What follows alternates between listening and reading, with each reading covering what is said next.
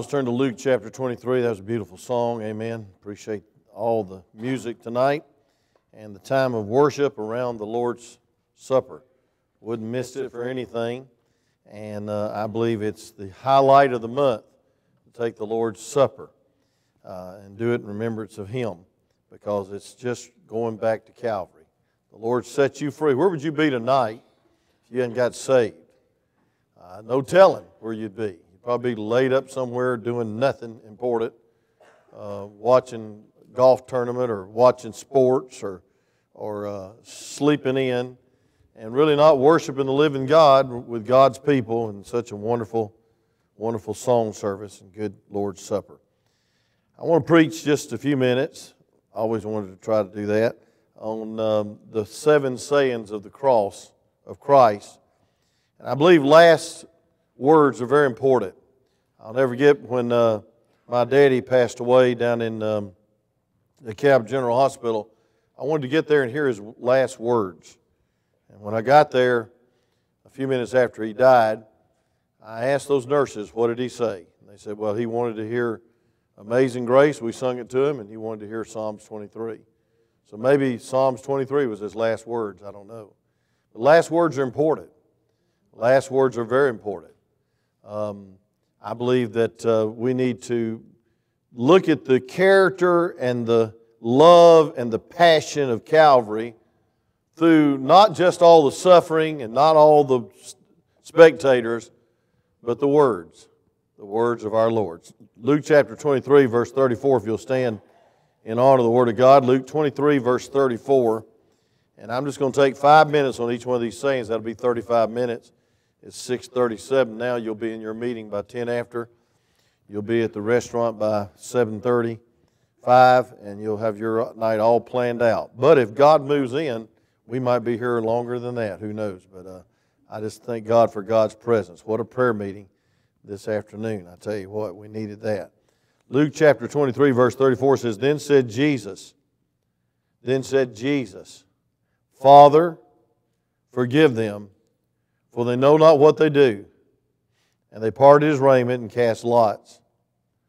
And the people stood beholding, and the rulers also with them derived him, saying, He saved others, let him save himself, if he be Christ, the chosen of God.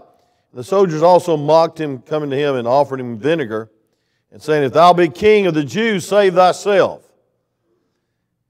And verse 38 says, And a superscription was written over him in the letters of Greek and Latin and Hebrew, and this is the King of the Jews. And one of the malefactors which hanged railed on him, saying, If thou be Christ, save thyself and us. And the other answered, rebuked him, saying, Dost thou not fear God, seeing that we are in the same condemnation? And we indeed justly, for we see the due rewards of our deeds, but this man has done nothing amiss. And he said unto Jesus, Lord, remember me when thou comest into thy kingdom. And Jesus said unto him,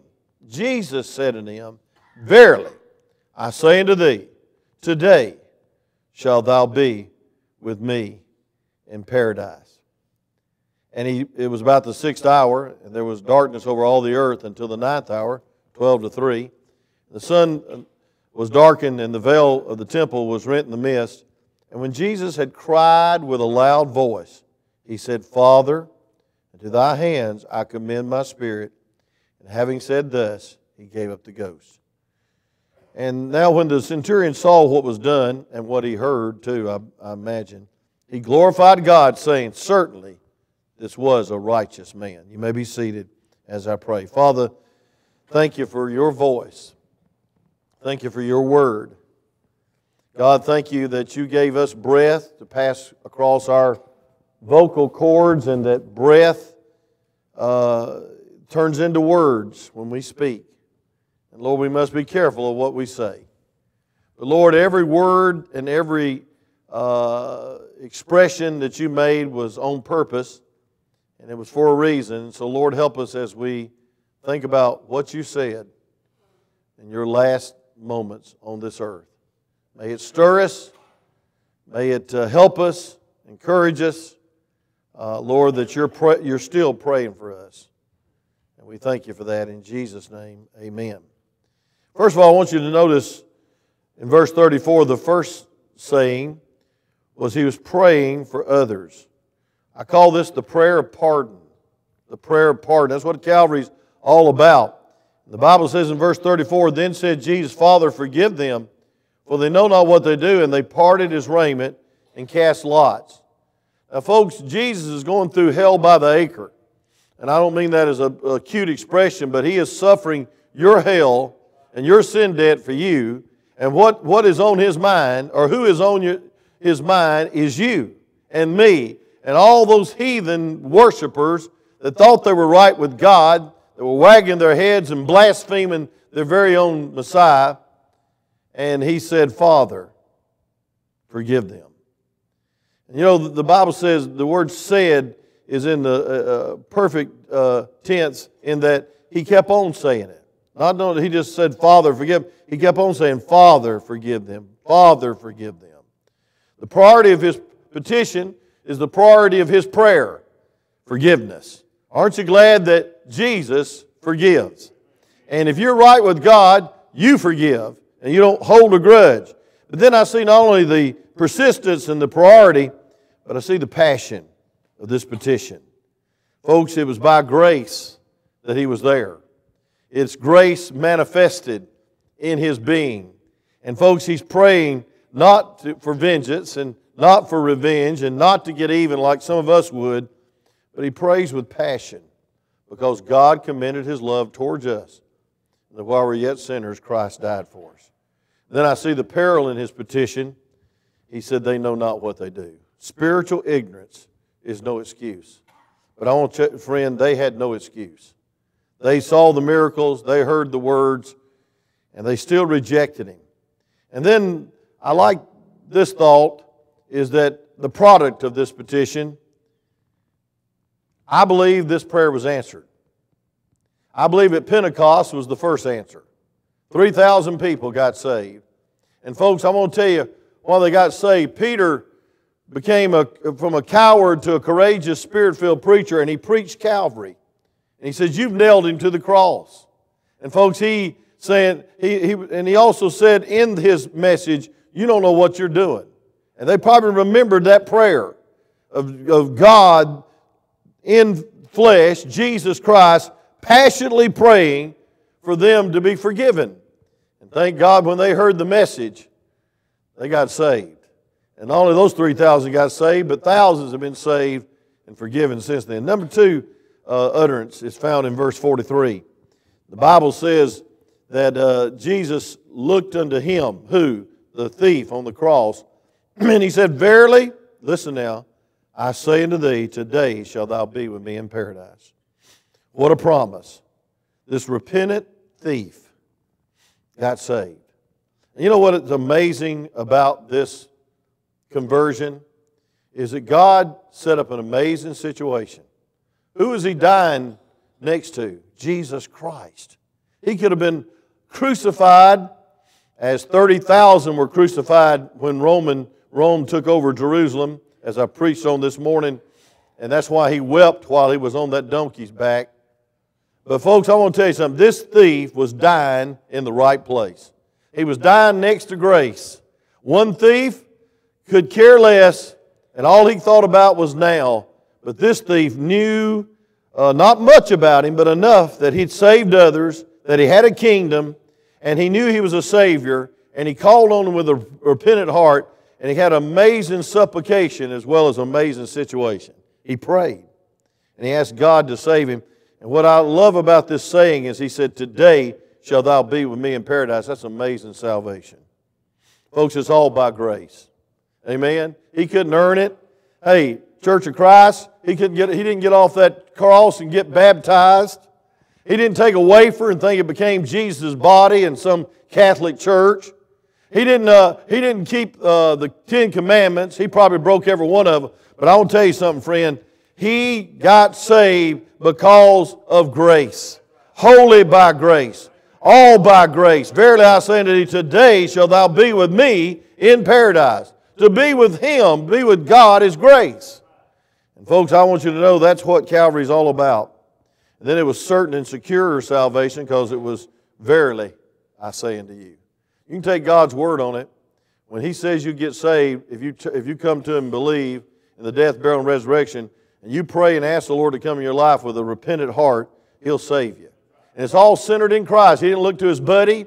He didn't look to that crowd down the road, and he sure didn't look to those wagging, blaspheming religionists. He looked to Jesus. And folks, the only way you can get saved is through Jesus. And then it's a glorious salvation. The Bible says in paradise. Now, last time I checked, everybody thinks that Disney World's paradise. So my kids think it's paradise. My grandkids. My kids outgrew it, I hope. They think it's paradise. The folk, going to Hawaii, we think that's paradise. That was a nice trip, a beautiful place. I like the hills of North Georgia better than I do any place. But some people think this is paradise after being in the flat lands of Natville in South Georgia. This is glorious. But I want to tell you something. There's nothing more glorious than being in God's presence and being in heaven. The third utterance was an utterance of provision. Look to John chapter 19. I'll get back to this third utterance in this text, which is the last thing he said. But look at the third utterance, or the third thing that he said. And that's found in John chapter 19, a wonderful chapter. I almost preached that whole chapter tonight, and the Lord led me to preach these thoughts on the sayings of the cross as we enter this Passion Week. In John chapter 19, verse 26, when Jesus therefore saw his mother and the disciples standing by whom he loved, he said to his mother, "Woman, behold thy son." Then said he to his disciples, to the disciple, John, "Behold thy mother." And from that hour that disciple took her into his own home. Folks, listen to this. And after this, Jesus, knowing that all things were accomplished, that the Scripture might be fulfilled, he said something else we'll get to in just a minute. But I see a selflessness prayer. I see a prayer that he's caring for his mother. And he sees the suffering that the sword is piercing his mother's heart. He sees her brokenheartedness, and he calls her woman.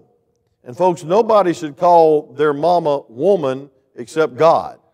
I don't think you ought to call your mama old lady or some slang term. You ought to respect your mama. Say amen. And daddies, you ought to supervise that very, very closely. But folks, I see the sovereignty of God. Mary's not the intercessor, and she's not the mother of God. She was the vessel that brought Jesus into this world. She's not to be worshiped, and she's definitely not to be prayed to. And I believe that the Lord just knew that there'd be some cults, some religion that grow up after him and probably fight and persecute and in the dark ages kill and put in prison those that believed in him. So he just put Mary in her place, very kindly, but very strictly, and said, "Hey, listen, woman, behold your son. And John, behold your mother." But I believe also this is a cry of support. I believe that we need to realize that the home is precious. And God sets a priority on the cross. While all the dying's going on and all the saving's going on, all the grace is being bestowed, he looks and calls his mother into care and says, "Hey, you take care of her." And folks, I believe that is a priority in our Christian life. We ought to take care of each other, especially our family. And then I see not only in this cry of "Woman, behold thy son," but I see also service. Because John was called into service. And John was called to take care and bring Mary into his home. And that was a big job. And I don't no offense to Mary, but anybody you bring into your home and bring in your life, that takes grace. And so, folks, we ought to respect our parents. We ought to honor our father and our mother. And Jesus made that a priority on the cross as he proclaimed his sovereignty and proclaimed Mary's place, but also that, hey, take care of my mother. Then I want you to see, fourthly, the cry of perplexity. And this is one of the most powerful cries from the cross. Look at Matthew chapter 27 and verse 46. Matthew 27, verse 46, real quick. doing pretty good so far if I don't get hung up on one of them. All God's people's praying.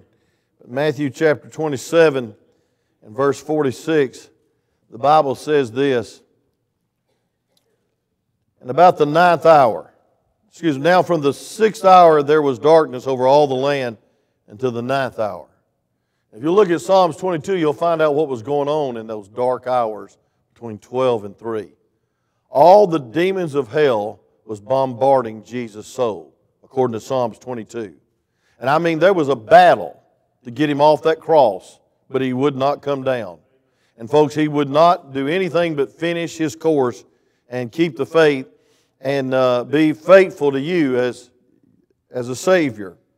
But about the 9th hour, the Bible says, and about the 9th hour, Jesus cried with a loud voice, saying, Eli, Eli, lama sabachthani, and that is to say, my God, why hast thou forsaken me?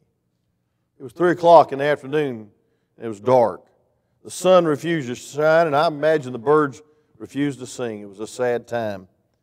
And it was even sad for Jesus because he felt the distance between him and God. Now, don't expect me to explain how the Trinity could feel distance with each other.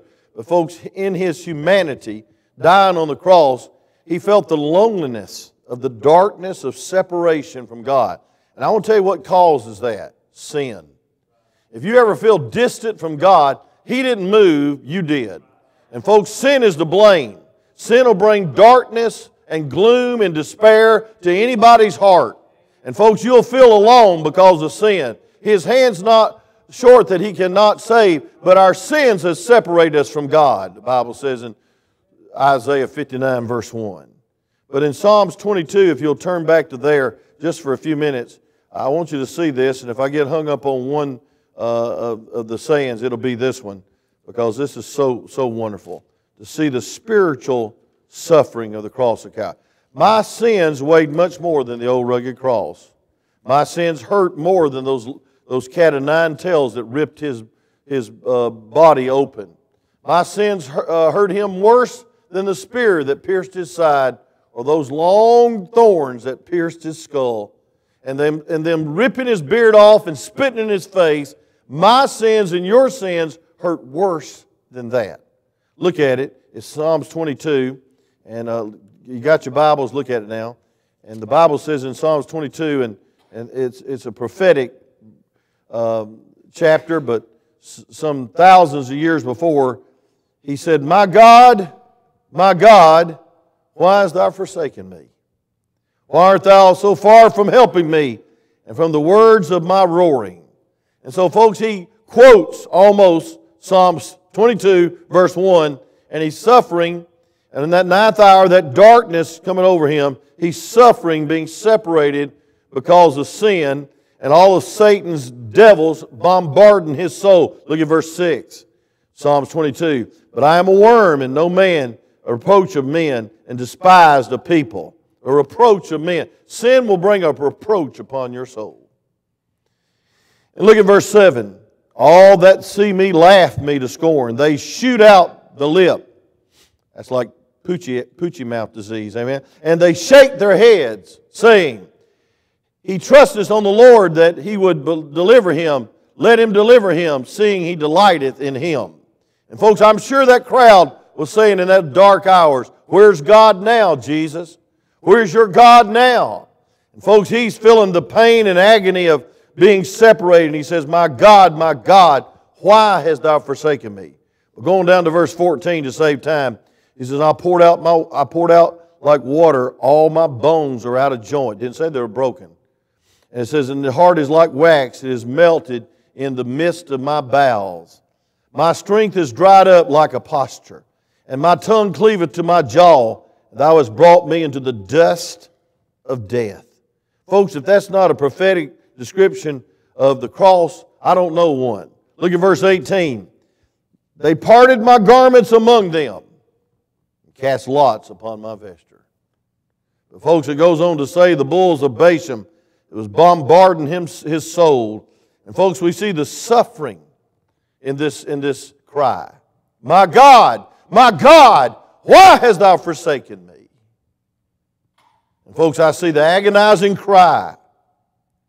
And I see the substitution in these words. The reason He was forsaken, so you'd never be forsaken.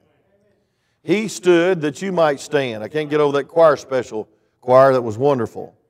And He that knew no sin became sin for you, that you might be made the righteousness of God in Him. It's a divine substitution. And folks, I see the steadfastness in this message. He said, my God, my God. If you'd been going through what Jesus is going through, you might not have been saying, my God. You might have been cursing God. You might have been shaking your fist at God. You might have got mad at God like some humans do. But folks, He was saying, hey, listen, I still trust in your plan. I still trust in your power. I don't understand why I'm so lonely. I don't understand why I'm hurting so much. But I know it's for them. And He said, my God, why hast thou forsaken me? Then I see, fifthly, I see the cry of parchedness. In chapter 19 of John, and in verse 28, please. John chapter 19, verse 28. In this powerful chapter describing, if you ever want to just look at Calvary, go to John chapter 19, read the whole chapter. In John chapter 19 and verse 28, the Bible says this, and the whole crowd around misunderstood Him. They started trying to give Him some opiates. But look at this, in verse 28, the Bible says, after this, Jesus, knowing that all things were now accomplished, that the Scripture might be fulfilled, said, here's what He said, I thirst. I thirst. And now there was set a vessel full of vinegar, and filled a sponge with vinegar, and put it upon a hyssop, and there's that hyssop showing up. And He put it to His mouth. And when Jesus therefore had received the vinegar, He said, it is finished. And He bowed His head, and He gave up the ghost. I want you to see, folks, the parchness, the thirst. What was He thirsting about? It was an outcry that sin was causing the emptiness. The sin was parching His soul. And then the damnation of sin. The absence of God brings the agony of God. We ought to long like a deer panted after the water brook for Jesus. There ought to be a desire for God. And there's also a forecast of hell. The rich man, in verse 24 of Luke 16, sent Lazarus that he might dip the tip of his finger in water and cool my tongue, for I'm tormented in this flame. And folks, I see the opiate in the next verses trying to help Jesus with their worldly, clueless remedy for thirst. But I'll tell you something, there's no remedy for the thirst except the living water. And folks, you'll be thirsty the rest of your life in hell if you don't get saved. And you'll be thirsty in this life because you'll not have that satisfaction and that quenching of that need in your life for significance and security and love. And then others will go thirsty because the Bible says that He'll give you rivers of living water that will overflow. And that's the fullness of the Spirit of God. And so, folks, He was saying all that I thirst, because He was being thirsty that you'd not thirst and never thirst. Sixthly, the sixth time He is found in verse 30, He said, it is finished. And that's a proclamation of victory. The Scripture was fulfilled, the suffering was fulfilled, but folks, most important of all, the plan of salvation was fulfilled. He didn't say I was finished, He said it is finished. And folks, I want you to know that Jesus Christ finished the work. He paid it in full. There's nothing more to do, and it's an insult to God to try to climb a ladder to heaven when the blood of Jesus is the only way to heaven. And the great suffering of Christ was physical and spiritual, but it also was very, very emotional in regards to the spiritual suffering. The Bible says in Hebrews chapter 10, I got to take time to read this. I want you to look at verse 11 through 14. Hebrews 10, 11 through 14. Hebrews 10, 11 through 14. I always have a hard time finding Hebrews. Hebrews 10, 11 through 14. The Bible says, and every priest standeth daily, ministering and offering oft times the same sacrifice, which can never take away sins.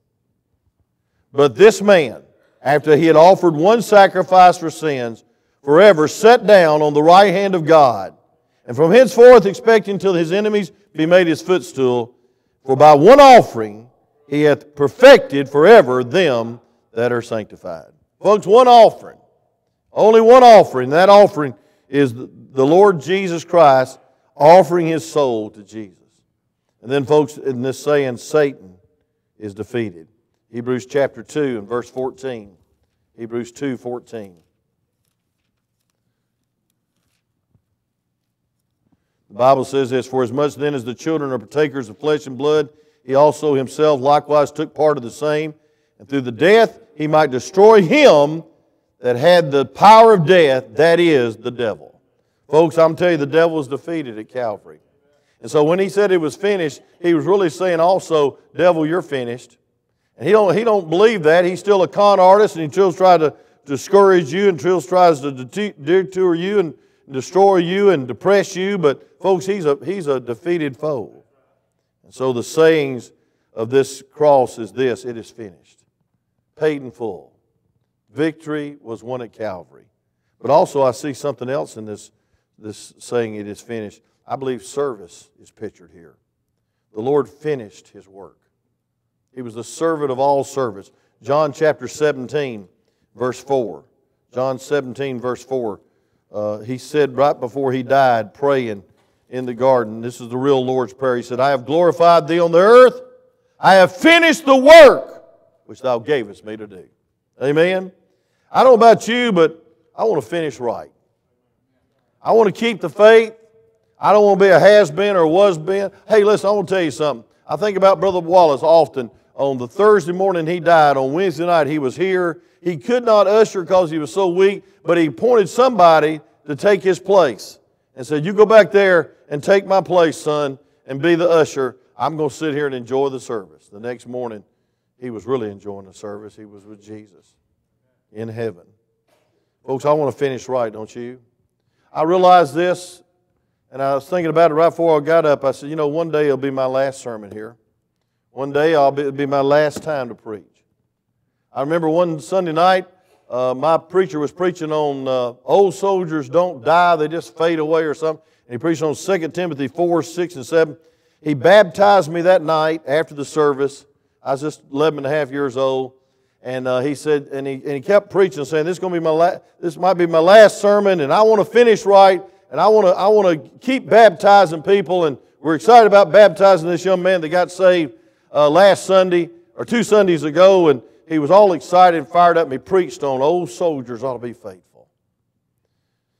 Next Monday morning, we got a call about 7:30, and at 6 a.m. Monday morning, he had a massive heart attack, and he died. And I was the last person he baptized. And I want to tell you something, James P. McDonald finished right. He's my hero. He was preaching the night I got saved on hell, and thank God he baptized me the last Sunday night he was alive on this earth. Not that I'm anything special, but the sermon I'll never forget. I got a copy of it somewhere, if I could just find it. It was on old soldiers. I should be faithful to the end. Finish right. Jesus said, it is finished. Amen. And He finished right because He completed all that was necessary for your salvation. Last but not least, right on schedule, Luke chapter 23, verse 46, back to our text. Luke chapter 23, verse 46. I want you to look at it. Chapter 23, verse 46. I heard today that they rescheduled the Masters, and they opened the gates at 5 o'clock. And I just saw just a little glimpse of it this afternoon. And there was thousands of people walking all over this hot terrain following these golfers. And I thought, man alive, I wonder how many people are in church in Augusta. I think all of Augusta, maybe it was the whole world came to watch a golf tournament on Sunday morning. I'm glad I was in church, amen. I don't think there's anything more important, because I'm going to tell you what, I am indebted to Christ for saving my soul, redeeming me, and there ain't no person on this earth that's ever redeemed me or can redeem me. I owe my allegiance to God. I owe my allegiance to Calvary. I owe my allegiance to come and take the Lord's Supper. And I want to tell you something, friend. I see a wonderful parting. And Luke chapter 23, verse 46, the Bible says this, and we'll close. It says that He said, and when Jesus had cried with a loud voice, notice that power that came back to him. He said, Father, into thy hands I commend my spirit. And having said this, he gave up the ghost. Another passage says that he yielded the ghost. He yielded up. Matthew 27:50, he yielded. You know what that tells me? He's still in control. Amen. Nobody took his life, John chapter 10. He gave his life. He offered his life. God's still in control. When everything falls apart, there's darkness, and everything seems hopeless, God has a plan. And that plan is the blood of Jesus cleanses from all sin. Let me just give you these verses in closing. 1 Peter chapter 1. I'm enjoying the study of 2 Peter in Sunday school.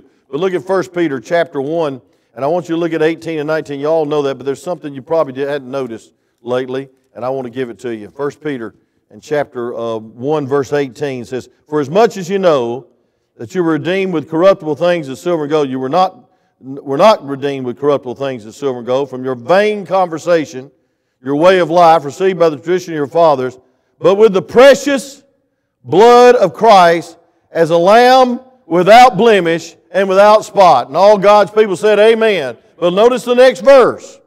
Who verily was foreordained before the foundations of the world, but was manifested in these last times for you. It's God's plan. There's no plan B. It's plan A through Z that you must be born again, and the only way that you can go into the presence of God is that Jesus took your place.